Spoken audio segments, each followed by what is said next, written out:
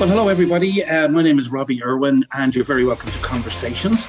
It's a podcast where I chat with people whose work and indeed whose profession, and in some cases their lives, that I've admired over the years. Now, the podcast comes to you in conjunction with Senior Times, the magazine for people who simply don't act their age, and I hope you're one of them as well.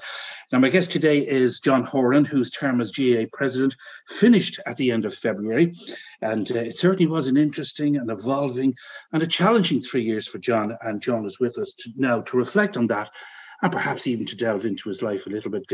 John, you're very welcome to the Conversations here with Robbie. How are you? Thanks very much, Robbie. Yeah, delighted to join you. It's been a fantastic 3 years for you. I remember at the time, John, you were very, very emotional twice when you were, accepting the nomination, first of all, and indeed when you accepted being elected as president. You were very emotional about it that day, both to the challenge, if you like, and indeed to your family.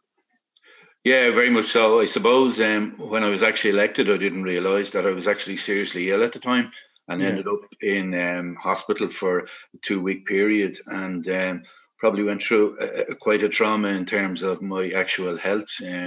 I had serious kidney problems and I also had a cancer scare through it all. So I suppose in a way the campaign took a toll on me on a personal level health-wise, and it was only probably the following September that I actually was somewhat restored to full health. Yeah, that probably led to the emotion.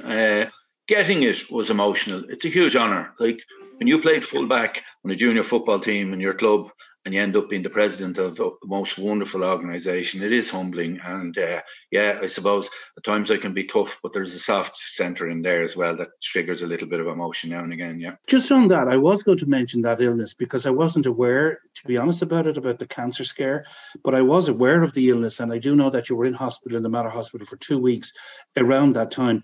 Was a lot of that to do with the stress perhaps of the campaign and knowing what was ahead and all the stuff that you had to go through, the canvassing, etc., to get the votes to become president? It was all triggered on a very simple thing of being at a match up in Cavan and getting a chill. And unfortunately, it was somewhat neglected, not so much on my part, but medically, and it just deteriorated. And I went back to the doctor at one stage. I was down 2 stone in weight over a period of about 4 weeks. So I ended up in hospital. Kidneys created a huge challenge to the staff, but in fairness to Dr. Yvonne O'Mara and to Paddy Mallon, who's been in the news in recent times, they got me back on the right road in that sense. But then, unfortunately, I was then faced with a prostate problem. But Kieran O'Malley, the Dublin team doctor, did a great job for me there. And whilst I went through all my tests and it was all indicating cancer, and when I went back to meet him, anticipating a date for surgery, he actually alluded to the fact that my prostate had been infected and it wasn't cancer and that I didn't have to undergo the surgery. So that was a lift. But no, it was a challenging time after the election just to get my health back. And I know Pádraig Duffy at one stage said to one of the staff, will John recover to be actually able to do the job? But no, I recovered and I was in full health. And I'd certainly like to thank those people in the medical team. As I said, Yvonne McNamara and Paddy Mallon, they were a great help to me. John, we come back maybe to your election and the canvassing, etc., that you had to do twice to become president. But take us back to an early John Horan life, born in Dublin and family from around the country as well. Yeah, Mum came from Wexford and Dad came from Abbeyleix, and I suppose it was through my dad I got the love of the GAA. There wasn't very much GAA background in my mum's family, but I suppose living so close to Croke Park, my dad on a regular basis would bring, him and another neighbour would bring a lot of us young lads from the road down, and we'd queue up and we get tossed over the turnstile and run up to the back of the canal end. And little did I think, standing on the canal end watching those matches, that I'd actually end up in the middle of the Hogan stand someday. But, credit goes to my dad, credit goes to the people in the FINA for, all that they taught me and all that I got out in the FINA as a club, because it had a huge influence in my growing up and my development. Tell us a little bit more about that, because I know as we speak, John, I mean, the club has gone through a phenomenal period of success, not just in terms of the members of the Dublin senior football men's team, but also in terms of the ladies team, and Dublin 6 in a row and the ladies Dublin in terms of 4 in a row. But the FINA themselves have a huge representation in those panels, and indeed you're the president of the GAA. So the club has had a remarkable 4, 5, 6 years. Yeah, but I'd go back to those people that founded the club, and I suppose the club was founded from a split between what was the new Na Fianna and CJ Kickham's as it was at the time, and the actual foundation that was laid down by the men that were involved in that, and I suppose they battled to create their own club, and they faced challenges in getting a ground that we did get in Movie Road and getting the permission to actually form a team and whatever.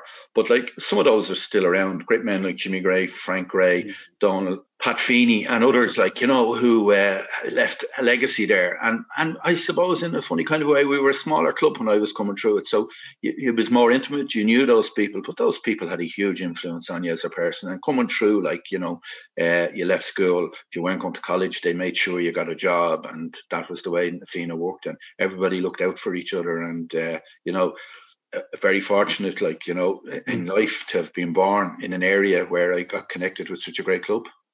And John, how far did you go as a player? Like, I mean, were you ever at the level where you could have been a Johnny Cooper or a Conor McHugh or of course Owen Murchan of current status? I could mention Dessie Farrell and all the rest of them going back. But were you ever at that level yourself? No, that's what I alluded to. Like, I mean, I played junior football. I got involved in coaching then, and I suppose that's where my road started really up the line in the context of coaching underage teams and then coaching teams in the school. I worked my way all the way up, managed every age grade, minor, under 21, managed the senior team for 3 years, and then got involved with Dublin minor teams. I was a selector on 3 Dublin minor panels, one of which got to an All-Ireland final in 2001. We lost to Tyrone. And then I went on in 2005 and managed the Dublin minor team, with what has given me great pleasure looking on lately with Dublin. A large number of the players in that minor panel actually came through to play for Dublin, like Johnny, Paddy Andrews, Darren Daly, Philly McMahon, Kevin Nolan, Dermot Connolly. So, great pleasure. But I suppose there's one I do reflect on. The first team I ever stood in front of as a coach, and a very novice coach, and really probably the water boy and the bagman at the particular time, learning how to actually coach and deal with young lads. But that first team that I ever stood in front of was the first day that Dessie Farrell actually turned up in Na Fianna to actually be involved with a team. And I thought it's all gone full cycle to think that was my first day coaching and Dessie's first day there as a player. And then my last major public act as president of GA was to present Sam Maguire to a team that Dessie was managing. So, certainly a full cycle there. And a great pleasure to see that. Think you're not smart enough to own a smartphone? Well, think again and think Doro. Doro phones are designed specially with the older person in mind. They're easy to use with louder sound and larger text. Plus numerous state-of-the-art features that don't compromise on performance or quality. To learn more about the full range of high-tech Doro phones, visit doro.ie. Doro phones. Make friends with innovation. Your free travel card can be used on all expressway coach services. Despite restrictions, we're staying on the road. Whether you need to attend a medical appointment or for any other essential journey, remember to travel with Expressway. Expressway, keeping Ireland connected. And where did your ambitions in terms of, what was to become, the last 3 years of your life there now as in president of the GAA, does that go back to your school roots? You were involved as principal of St. Vincent's, involved in the coaching there, involved in perhaps Leinster colleges. Was that where you kind of got grounded in becoming a politician, if you like? Because you have to be a politician to negotiate the fields and the threads to get to where you got to. Was it St. Vincent's? Was it colleges football? Yeah, it was colleges, and I was asked to get on the Dublin Colleges Committee, and I did a stint on it. And then it was funny. I went back. I took a break and I went back on the committee. And an election happened, and I was asked to go forward and run against the actual office holder for the chairman of the Dublin schools. And I'll always remember Brother Tommy MacDonald, a well-known character in the GA school scene and whatever Dublin minor scene in Dublin. And Brother Tommy was sitting behind me, and he leaned around to a few more teachers behind, and he says, "John Horan is a Christian Brothers man. We got to support him." And I won that election against the outgoing chairman, and it started there. And I did 4 years chairman in Dublin schools. Then I became vice chairman of Leinster schools, chairman of Leinster schools. Then I got asked to do a football development committee in Leinster by Nicky Brennan. Then Liam O'Neill came in and appointed me coaching in games for 3 years. I ran for vice chairman in Leinster at that stage, and I lost by 1 vote to Martin Skelly. And Seamus Howland reappointed me in coaching games. And 3 years later, I ran, and I won the election 3 years later by about 45 votes. So that was it. And I thought no more of that. It was going along. And I suppose presidency was never, ever on my horizons whatsoever. I know some people that did get the office said they did have that ambition. I never had it. But I always remember at my first Congress where Egon O'Farrell was elected, and being in the Croke Park Hotel afterwards, and Michael Delaney and some of the Laois delegation were there. And they called my wife over and they said, "We think he could be the next president. Would you back him?" And she says, "Yeah, if he wants it, I'll back him." And she came back over and she said the lads were up in Neil Carvo and Drumcondra, and they reckoned who was going to be the next man after Egon, and they came up with your name. So I said, "I'd back you if you wanted." So that was the first time it ever entered into my head to ever think in that direction. So, I mean, all I was doing jobs that were progressing onto further jobs. But look, when I went for it then, I'd lost by 1 vote for vice chairman in Leinster. Going for the presidency of the GAA is a very public thing, and I didn't want to take that blow personally, that I would be out there in the public domain and get it. And I always remember one person saying to me one day, "John, do you think you have a chance?" And all I replied was, "Well, I'm not running to lose." And that stoked me up in a big way to make sure that I got over the line. I put a huge effort into it. I had great people around me. And I suppose it came out somewhat as a surprise, because I was probably started out somewhat of the lesser known of all the candidates and less time on the national stage. But to win it on the first count was just very, very pleasing. I read somewhere as well during that time, John, that I think somebody asked you about how worried you might be, or you were, in terms of getting the vote, and you've just alluded to it slightly there. But there was a great quote that I had never heard before, and you said that when you're going to sleep at night, you shouldn't worry about it. You should count sheep and not votes. Yeah. And that was it. At the time of the build-up, there's always a stage in your life, I think there's a white line, and you have to put yourself 200% into it to get over that white line. I would look back and say there was 2 occasions in my life I probably really did push for that. And that was when I went for the deputy principalship in Vincent's School. I was very determined to get it, and I put a huge effort into it and got myself over the line. It was a challenge. There was again 5 in the race internally in the school. I was the junior. I had been taught by some of the other candidates. Seniority always was priority in education. This was kind of shaking the cage a little, and I got myself over that. And then, having lost by 1 vote for the vice chairman in Leinster, I learned lessons from that. And I made sure that I had the homework done. I got a good team of people around me. And it's like the GAA politics is something else. As Sean Kelly said, there's politics and then there's GAA politics. But fellas would tell you they're going to vote for you, and not a hope of them voting for you, So in that sense, you had to suss that out. And as I said, I wrote 141 votes down on the sheet of paper in front of me while the votes are being counted, and I came in at 144.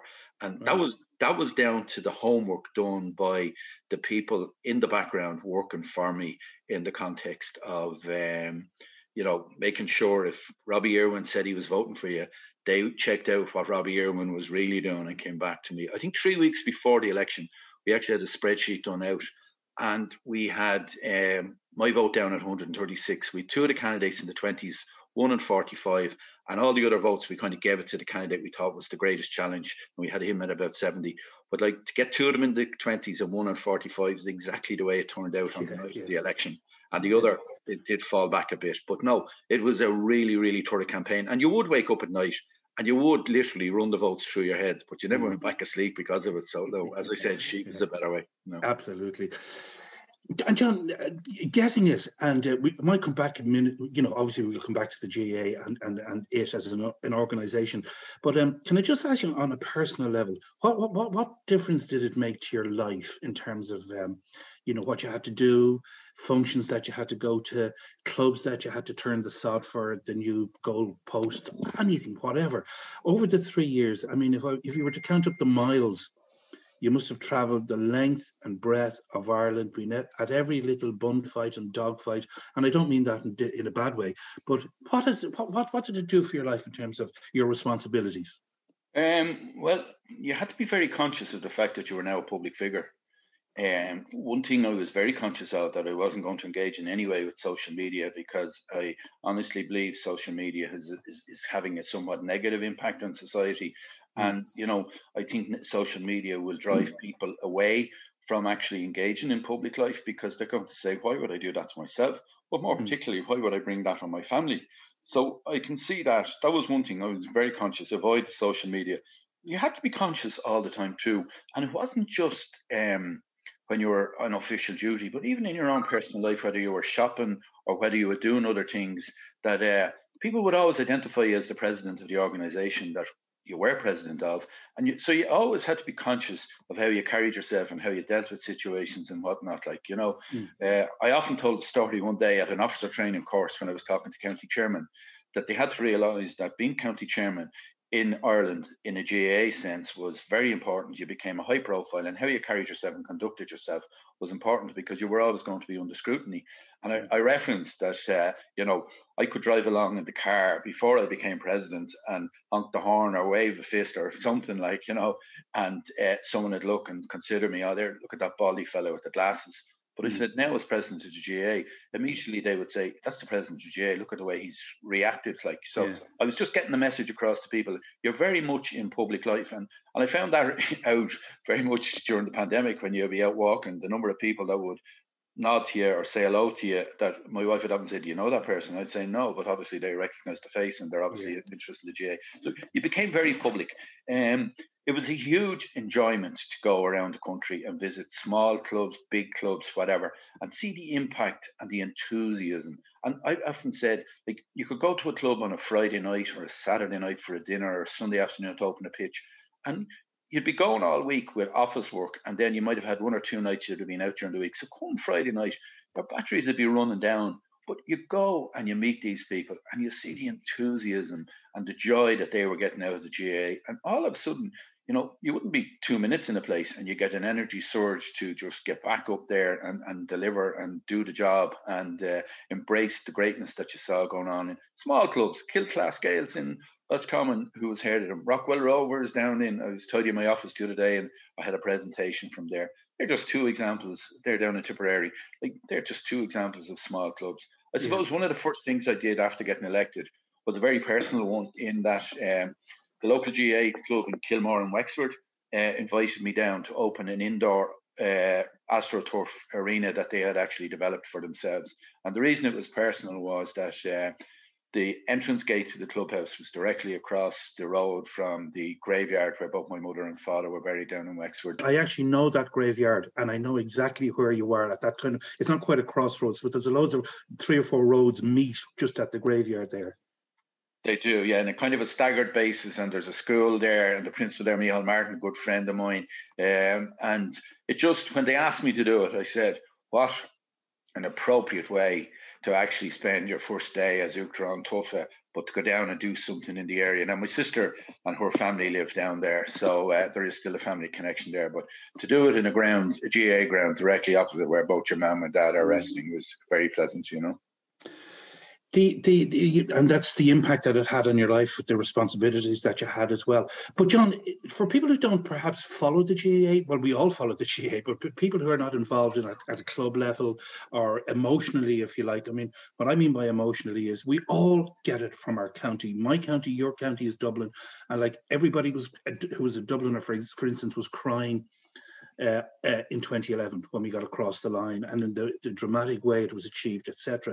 But the point I'm making is we all know the kind of emotion that can bring to you, and I'm not just sure if it's sport in general. I think it is different because it's GAA, because it's ours, because we know it's in us somewhere. But could you explain the impact or how well the GAA gets into people's hearts in this country, from perhaps as a president, but as a huge GAA member all your life? I mean, explain that. Where does that come from? I think it's down to identity, right? And, I mean, when you think about it, as a nation, we were snooker fans from Ken Doherty and Alex Higgins. Then we became cycling fans. As a nation, I think we love sport. And I think everybody loves a sense of identity. And the GAA provides that by every club, every parish nearly has a GAA club. And that gives you the sense of identity. And that, so you wrap your club colours around you, they're important to you. Then you go on and you have your county colours, and they're important to you as well. And it's that identity. And it's amazing, like, and you alluded to me travelling around Ireland, but like, I've travelled the world as well in the context of visiting GAA units, whatever. And obviously, last year there was a schedule of travel to numerous places from far-flung San Francisco to Christchurch in New Zealand, to where the GAA is vibrant among the Irish community and it's engaging with other locals.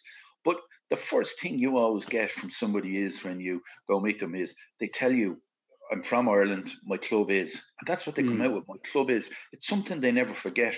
When I was trawling the country looking for votes to get elected, one of the first statements I made in any club, any county board I visited, was very clearly, my club is Na Fianna in Dublin. And that becomes, as I said in a speech to Na Fianna afterwards, it nearly becomes an extra part of your DNA once you become involved in it. And it's the identity. And I think that's the key thing. And the fact that, you know, transfers within the GAA are small in number, you know what I mean? You don't, if you're in your own county, you'll invariably spend your life with your one club. You won't move to another club unless there's obviously, you know, geographic reasons that you've moved house to a far-flung part of the county. But generally, people stay with their club. It's a bit like, you know, taking out your bank account. You nearly stay with that for life too. But certainly, that it's that identity and that attachment to. And like, you find people saying that, like, oh, I'm such and such is my club. And with pride, everybody says it. So I think it's that means so much to people in the GAA. Identity, you know. The GAA itself, I mean, it obviously has changed from what it was even 20 years ago. Like, I mean, the development of Croke Park, the opening up of Croke Park, the commercialisation of the GAA, is all that good? I mean, the perception of the GAA, you know, the old grab all association tag that was thrown at it for many, many years. Where did that change, John? And do you see that the GAA is perceived now, perhaps, in a positive light by the vast majority of people? I think the last year has certainly improved our image within Irish society. The Grab All Association comment is a very cheap kind of throwaway slur thrown at us as an organisation. I think somewhat it's done under a misunderstanding. There's a certain amount of jealousy or envy there that we are as big and as successful as we are. The grab all nature of that comment is ridiculous because, like, there's no shareholders within the GAA. The shareholders of the GAA, if you really want to bore down into it, are the membership of the GAA. And like the GAA revenue stream every year, about 84% of that money is recirculated through coaches being employed down to clubs, down to county boards and whatever. So like, we're very conscious of the revenue stream that comes in. And like, you know, you say there was a lot of changes in the GAA in the last 20 years, but there was changes in society as well. And like, sport is competitive. Like, you know, I love all sport. I've no problem. I managed the soccer team in my own school to win a Leinster Senior Cup in soccer. And I believe there was big names on that team as well, John. I was going to mention that as well. Yeah, no, we can come to that later. But like, I was very proud to do that because it was important for the young lads that were in the school at the time. But there is competition there among sports. And like, the GAA couldn't sit back and say, well, we're not going to do this. We're not going to put sponsorship on our jerseys. We're not going to enter commercial deals or anything like that. Because the only loser there would be the membership of the GAA. Yeah. Because what would happen is the revenues available would be reduced and we wouldn't be able to circulate them among the membership. So no, I think the steps we've taken have been important. We're very valuable and value greatly the amateur status of the organisation, and we will retain that because I don't think the size of the country and the revenues involved just wouldn't. I mean, I think to run Bournemouth when they were in the Premiership was something like 45 million a year. The GAA's revenue for all its activities in a year is 74 million. So like, the road of professionalism is just not going to happen for the GAA. And do you know what? I think that would be great because that, if professionalism came into the GAA, I think it would kill the community spirit of the organisation. And John, you mentioned the importance of revenue within the GAA and the limit at the top level. I mean, the last couple of years, I mean, obviously because of COVID and the pandemic, the revenues for 2020 down 31.4 million, something like that. How is that going? And the same is probably going to happen for this year. How do you think that's going to impact at local, national, county, provincial level in terms of clubs? Look, it is going to be a challenge, but look, you got to be positive. I think we're going to come out of this at the end of this year and then we'll be back into, generating our revenue streams. And I think if we can get those revenue streams up and running, I think we'll recover quickly. And look, there was a certain element of reserves within both all elements of the association, from central to provincial down to club, and that would help. But it is a challenge. But clubs have been very creative on the ground. They've organised a variety of different fundraising ventures to help themselves stay afloat.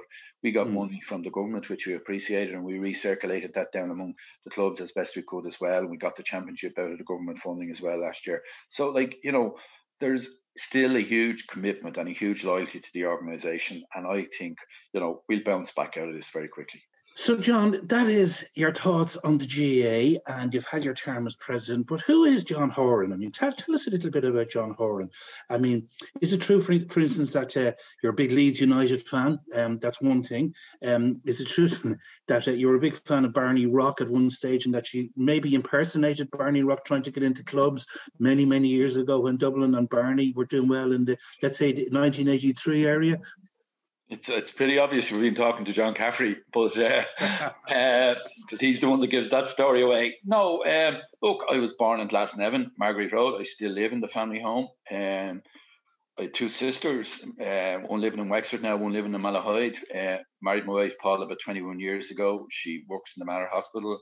And we've two young lads, Jack and Liam. Jack studies in DCU Sports Science, and Liam is, as I classify, my little wingman who travels the country with me on a regular basis, and a mad GAA man, and very proud. And I often tell the story that when he was only 6 years of age and I was dropping him to school, and it was a few weeks before the presidential election, and he was sitting in the booster seat in the back of the car, and he pulled himself up, and Jack had just got out of the car, and he says, "Dad, how are the votes going?" And I says, "Yeah, they're going well, Liam, they're going well."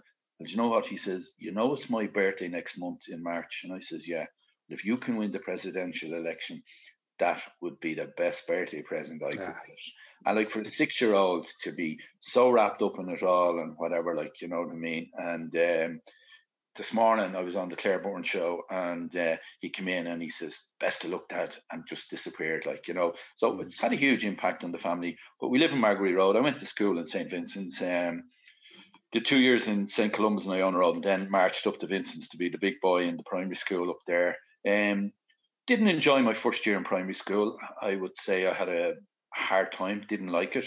The letter was used a lot. I always remember one occasion when the teacher split the class in two, and I always tell this story as to young lads: never let anyone define you in life. But half the class was put asleep, and I regularly tasted the letter, and I could never understand why, because I didn't think I was troublesome or bold or in any way manner. But I remember coming home telling my mother, I was put asleep in school today, and I wasn't being taught while half the class were being taught. Now, I was being taught because I was actually lying on my arms, watching and listening to everything that was going on, you know what I mean? So my mother actually went up to the school and tackled the teacher, who was a bit of a legend in the place at the time, and said she'd look after my sleeping needs at home. And when I went to school, she wanted me taught. And this was a woman that only had primary school education in Wexford and was sent to Dublin as a 15-year-old as an apprentice confectioner, and worked for years down in Boston Bakery down on Drumcondra Road. And it was only years afterwards she told me about that. And John Costello made that comment to me recently when I said about a Taya Culla. And he says, the Taya Cullas generally end up in jail and in crime and whatever. But I was very lucky. I got a great teacher in second year, a chap called Mossy O'Driscoll, who was from Valentia Island. He was living on our road here in a flat. He was a young teacher. He turned it all around for me. But the reason I tell this story is that was my start in St. Vincent's. My finish in St. Vincent's was to be principal of the secondary school. So thank God I was saved from the road I felt I was being driven down, and went on a different road. And I owe a lot to Mossy O'Driscoll for the turn he gave me in life. But certainly the start with the letter, and that was the first day introduction. This is my black toffee. And I have to say, it actually had an imprint on me then as a teacher myself. That I was just going to ask you about that. So and then presumably as well, then as a vice principal and as principal, that would have had an impact. And given, if you like, the reputation of schools, Christian Brothers schools, to be honest about it, John, also those earlier years, if you like. Yeah, no, it did impact on me as a teacher, and you know, it was rather ironic, I suppose, kind of sum it up in a way. When I got elected president and I was ready to go out of it, one of my staff made a comment to my deputy. Maybe it was time for John to go. And I looked at her. Now she says, "Listen to the next bit. His priority here was always the student." Now, I mean, if you go into education, I think your priority should be the student. I think he thought he was having a dig at me, but in actual fact, he sent me off feeling very happy about myself that, you know, he saw it that way, that students were important. And I always felt that. And, you know, it was about creating a happy environment, not an environment of fear. Fear doesn't work. You know, you have to work in a contented environment. And, you know, lads have come back to me that have left school and said, you know, sir, I'm doing well now, but school was never for me. And I said, I understand that. School was invented back in the 19th century, right? It was invented in the manner that it exists nearly still in the context of, you know, a large group of people, put them into a room and educate them. But that necessarily didn't fit with everybody. And I suppose the understanding of autism or ADHD and all those things back to years probably wasn't as well known as it is now. And, you know, and I often say to young lads, look, stick to your principles, carry your respect. You know, you'll flourish later in life. You may not flourish with 500 points or 600 points, but you will flourish and come through. And I'd have always encouraged lads to do that with themselves. And that happens. That happens, you know. We started out, John, and thank you very much for your time. It's fascinating looking at you and listening to you talking about everything. But we started out, and I mentioned that you were very emotional when you became president. You strike me as a man that is very, very emotional. And I'm curious as to how you can manage to get yourself through the quagmire of the policies and the politics that you have done through the years. And particularly, I suppose, becoming president, all that went before that. Do you get disappointed with people, John? Do you get disappointed with life? Do you get disappointed? Do you have to kick yourself to get back to being the positive, emotional man that you are, back up again?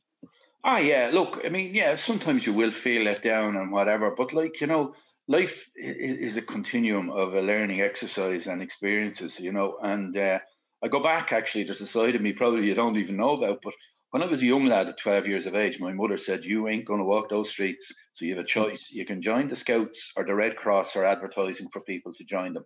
And I joined the Red Cross. And I have to say, it had a huge influence in my formation. I worked my way through that organisation and ended up in the highest elected office there at 28 years of age as the National Vice Chairman of the Red Cross for 2 years. But what it gave me in terms of life's experiences and engaging with people, and I know lately I met a girl who lived on the road next to me here, living in Donegal now, and she says, I was shocked to see you getting elected president of GAA, because as a young lad, you were very shy and quiet and reserved, she says, and how you've pushed yourself out into that. But, you know, you had to push yourself, and the Red Cross was a great help to me. It taught me great lessons, because in the context of the Red Cross, everything you did was with people who were there voluntarily and giving up their own time. So you had to respect that. You had to motivate those people. You didn't have a salary to give them. You didn't have promotions to give them or anything like that. So you had to treat them in a very respectful manner. And I kind of learned that. And, you know, if you were going on duty with them to do a football match or anything like that, there was a kind of an irony that, you know, you always had to be there first and you always had to leave last. Yeah. That was key. And it was funny in ways too. I ended up working with refugees from Vietnam, and I was sitting in the staff room one day and a young lad came in to fill a water bottle, and I just got chatting to him and with another teacher there, and we were talking about his background. Turned out his mum and dad were both Vietnamese refugees that actually came into Ireland that I actually worked with in my time in the Red Cross, and they were brought to 2 units in Blanchardstown Hospital. And when I was younger, I always remember working with refugees coming down from Northern Ireland and the troubles in Northern Ireland, standing down in the grounds of Clonliffe College, watching people coming through the brown gates there near Jones's Road and putting them up in Clonliffe College. And I always feel in life, if you do good, it'll always come back to you. But I remember these people were all in sleeping. It was very challenging. These were mothers with their young children sleeping in a big hall in the grounds of Clonliffe College on mattresses, and we would look after their feeding needs and whatever, and then they were transferred out to different areas. But like watching the television on Black Friday with those people and the explosions going on in Northern Ireland in their home place, but they were in another part of the country. Like, you know what I mean? It was a huge challenge. But as I said, when you do good, it comes back to you. That room that all those people were lying in, I sat my matriculation exams there. And believe it or believe it not, but I got that extra point that got me into college out of an exam sat in that hall. So it always left it with me. If you do good, it'll come back to you, you know. But that was the Red Cross was very formative on me. It also, I went through an exercise with an employee, and I always remember getting the advice of natural justice, and it was always something that stayed with me as teaching, that, you know, put yourself in the position of the person on the other side of the table and how they feel and how they think before you actually make hard decisions. But look, making hard decisions, I can do it. I'm emotional, but I'm not a softie. And if I have to make hard calls, I will make hard calls. And I've often made hard calls, and I'd like to think I did them in a respectful manner. And I always remember terminating a contract for one individual in the GAA, and he said, in fairness, I respect him because he did it man to man, face to face. He didn't ask anyone else to carry the message. And I'd like to think that's the way I'd operate, you know? Well, I've no doubt about it, John. I'm just looking at you, as I say, and listening to you. There's no doubt about that. Think you're not smart enough to own a smartphone? Well, think again and think Doro. Doro phones are designed specially with the older person in mind. They're easy to use with louder sound and larger text. Plus numerous state-of-the-art features that don't compromise on performance or quality. To learn more about the full range of high-tech Doro phones, visit doro.ie. Doro phones. Make friends with innovation. Your free travel card can be used on all expressway coach services. Despite restrictions, we're staying on the road. Whether you need to attend a medical appointment or for any other essential journey, remember to travel with Expressway. Expressway, keeping Ireland connected. If you're enjoying this podcast, why not subscribe to Senior Times, the magazine and website for people who don't act their age? Or maybe you have a loved one or a friend who you know would love to read more. You can buy a subscription and have the magazine delivered direct to their door. To subscribe to Senior Times, visit the website at seniortimes.ie and like us on Facebook at facebook.com/Senior Times.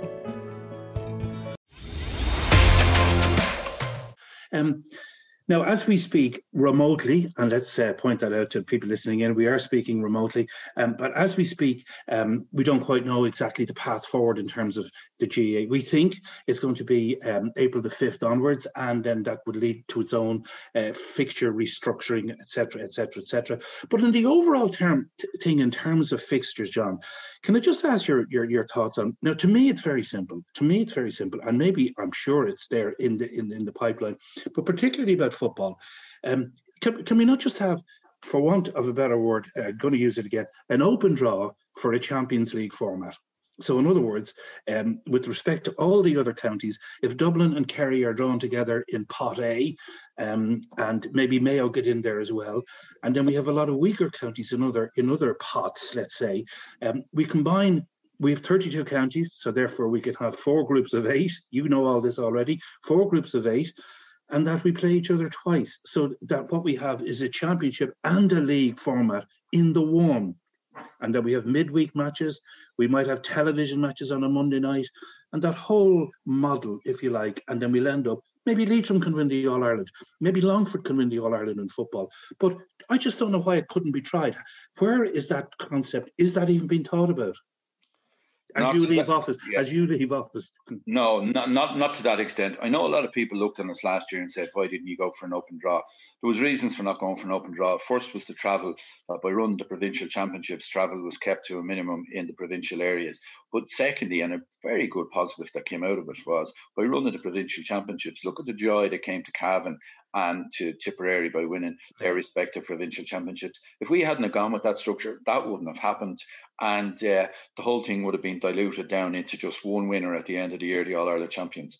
I know your point is 4/8 and whatever. No, I'm of the view that the league structure system feeding into the championship would be the best way, because then in 4 divisions, you'd get competitive matches there. The notion of playing on a Monday and midweek is a non-starter for us as an organisation, for the very good reason we value and cherish our amateur status.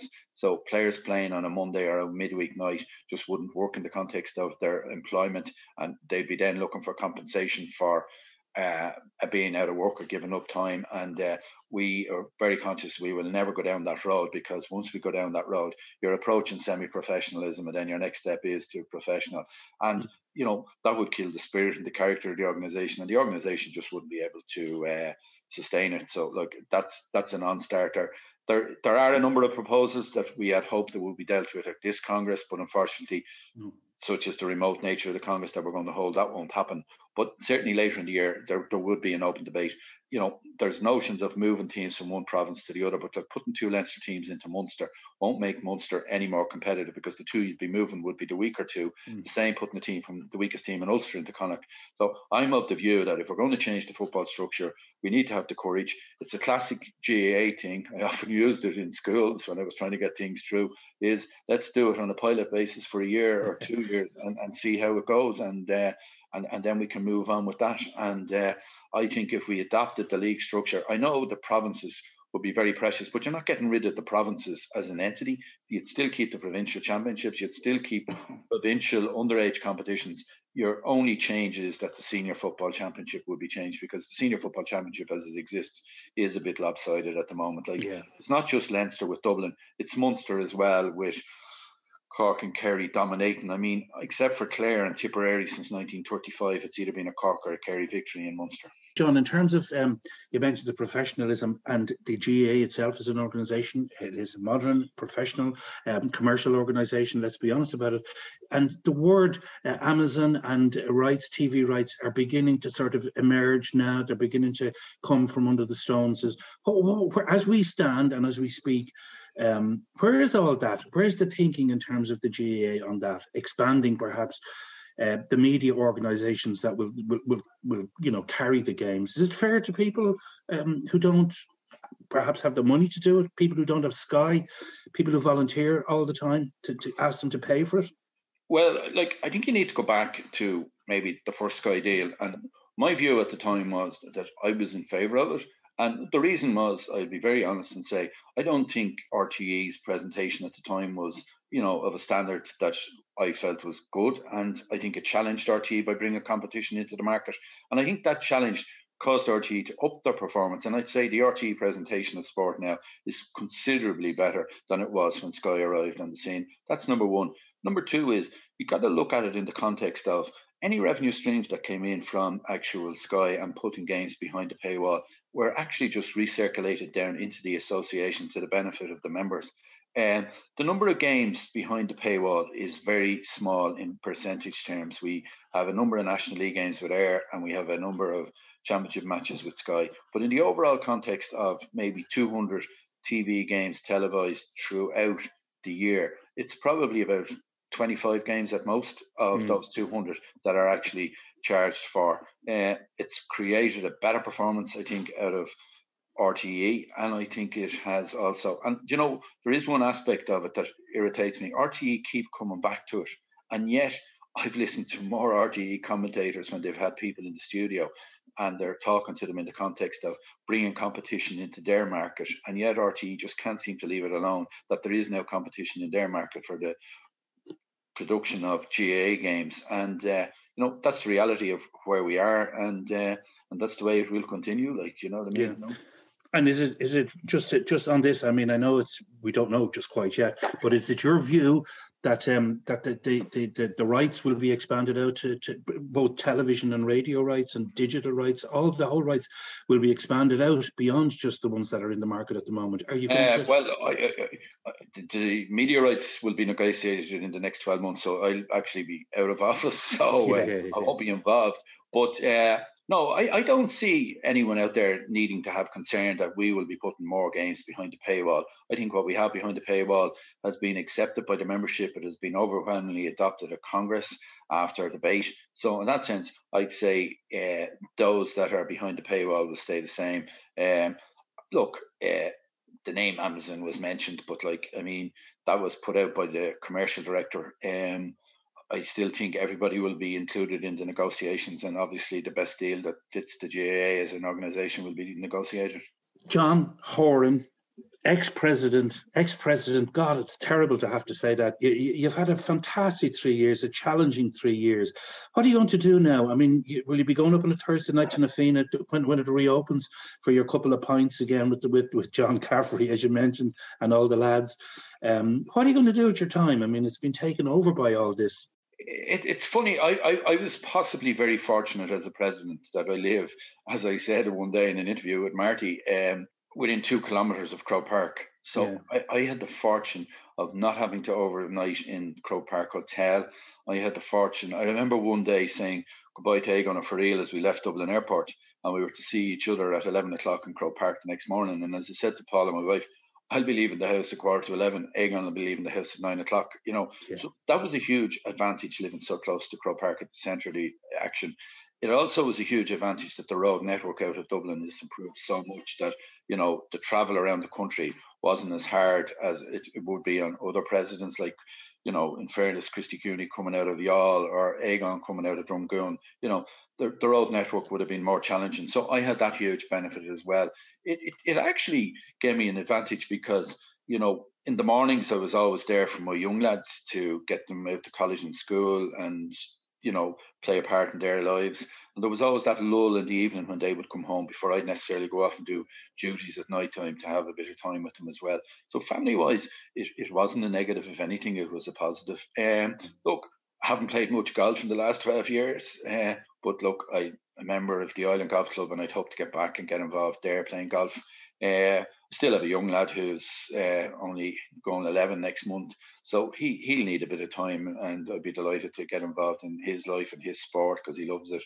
And that is education. So that's one of the challenges I face. And look, Or have you officially stopped teaching? I would be due to return to teaching for the next school year, but I won't be returning. No, I'm clear in my mind about that. I have, my service done, and I'm happy to say that it's in good hands up there at the moment. To my role, Maura Quinn, a good Quinn from Meath. She's doing a top-class job, and that in no way surprises me. I always saw that potential in her, and the deputy as well. So, no, the school is going well, and there's no reason for me to be going back there. I think I could go back and do it in any better manner or anything like that. They're in good hands. And there's a time in life that you move on to the next phase. And my good friend John Caffrey has retired as well. And we have a bucket list. And part of that bucket list is to play a bit of golf in Scotland and go to a Cheltenham or an Aintree and maybe go to a Champions League game over in England. And I don't know if I'd be able to convince him to come to Elland Road and see Leeds playing, but look, we'll never know. And again, like you'd ask me, why did I become a fan of Leeds? I was sick as a young lad. My mother brought me a football magazine, and there was a piece in it about a chap called John Giles, and he was from Cabra. And I says, yeah, that's it. I'll buy into him. He's Dublin, he's Cabra, he's a local. We'll go for it. And that's where the Leeds thing came from, Yeah. And we didn't mention, as we come to the end, John, we mentioned it briefly. We didn't get back to it. The soccer team in Vincent's, Kenny Cunningham was on it, and Kenny Cunningham is a Drumcondra man as well. So he was just down the road from you as well. So you're a fan of, you coached Kenny Cunningham.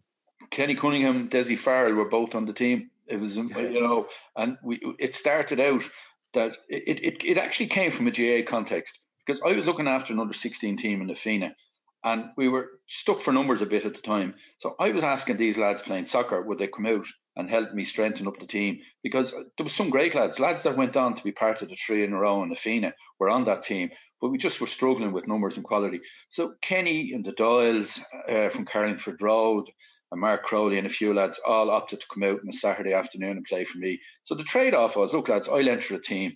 And someone suggested we entered the Division 2 Junior Cup. And I says, no, we'll have a crack at the Division 1. And in actual fact, we got to the semi-final that year and lost to John's of Ballyfermot, a renowned soccer school. And then we went on 2 years later and we won the Senior Cup in Tolka Park in rather dramatic circumstances. We were 1-0 down. The other team got a penalty, hit the crossbar with it and left a black spot on it. Then second half, we actually got back to 1-1 with them. The game went to extra time, and their goalkeeper rushed out. Wayne Daly played for Dublin, rushed out to clear the ball up the pitch because time was running out. he hit his own centre half on the back of the head with the ball. It landed at Dessie Farrell's feet and he tapped it into an empty net and we walked away with the cup. So your name is on it or it's not on it, because we then went on to play the All-Ireland semi-final, and with the last kick of the game in normal time, the Bish from Galway drew level with us and we lost it on a penalty shootout. They went on and won the final 5-1. So, we had luck in Leinster and probably a lack of luck in the All-Ireland semi-final. But like Dessie and Kenny were on that team. John Tracy, who went on to play for UCD on a scholarship, was also on it. And look, it was a great time because we won the Dublin Senior B Gaelic and we lost the Leinster Senior B Gaelic after a replay. And I think Dessie and the lads always look back on it as, it was just a phenomenal year in their lives. And we actually had so many games coming on. We rarely had to train because we literally had a match every week in school context and lads were playing at the weekend. But it's a time I look back fondly, and I know when I meet any of the lads that were involved in it, they have similar good memories of it, Sounds brilliant, and you've told the story brilliantly. John, it's been great talking to you, and thank you very much for being so generous with your time, first of all. You've been a great president. If you were to sum yourself up in terms of what happened over those 3 years, you'll sit back presumably and say, well, look, you know what? It was challenging, as I mentioned, and difficult, but you sailed through it. Are you happy with what happened over the 3 years? Yeah, I think, as I said one day in an interview, like when you get into a leadership position, you have to take the ball as it bounces at you. And I'd like to think I did. I'd like to think I learned from it and I became a more experienced person, certainly in terms of dealing with media and communication and all those areas. But the one thing I'd like to think is that it hasn't changed me in any way. And I'll always tell you a story, and maybe we finish if that's what you want. I remember the day after I took up office and the concierge in Croke Park said to me, I'll get your car and I'll put the stuff in. And I was talking to people and I said, fine, very much. And he was walking away from me and at the car and he says to me, what do I call you, Mr. President? And I said, well, last week you would have called me John, and this day 3 years you'll call me John. So call me John in between, because I'd like to think that I'll always stay that grounded, level-headed person and not get carried away.